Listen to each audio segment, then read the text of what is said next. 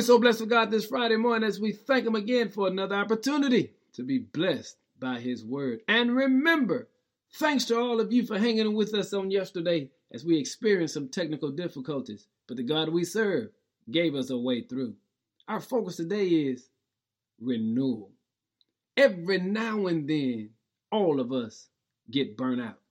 Every now and then, all of us find ourselves fatigued, frustrated, and sometimes, if we're honest, ready to throw in the towel.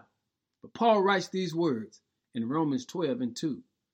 Do not conform to the pattern of this world, but be ye transformed by the renewing of your mind.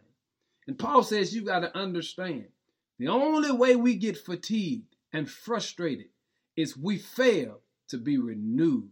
In other words, we've got to go to God, to the throne of grace daily, and ask God to refresh us, to renew our mind, our spirit, our energy, our thoughts. Just renew and refresh our bodies. And family, let me share this with you. If you seek Him, He will be made available unto you.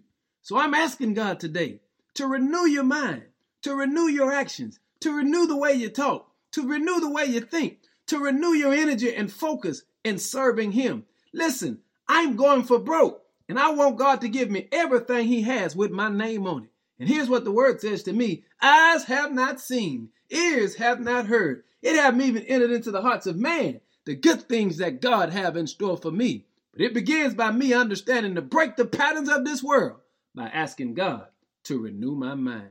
Lord, thank you for renewal. In Jesus' name, amen.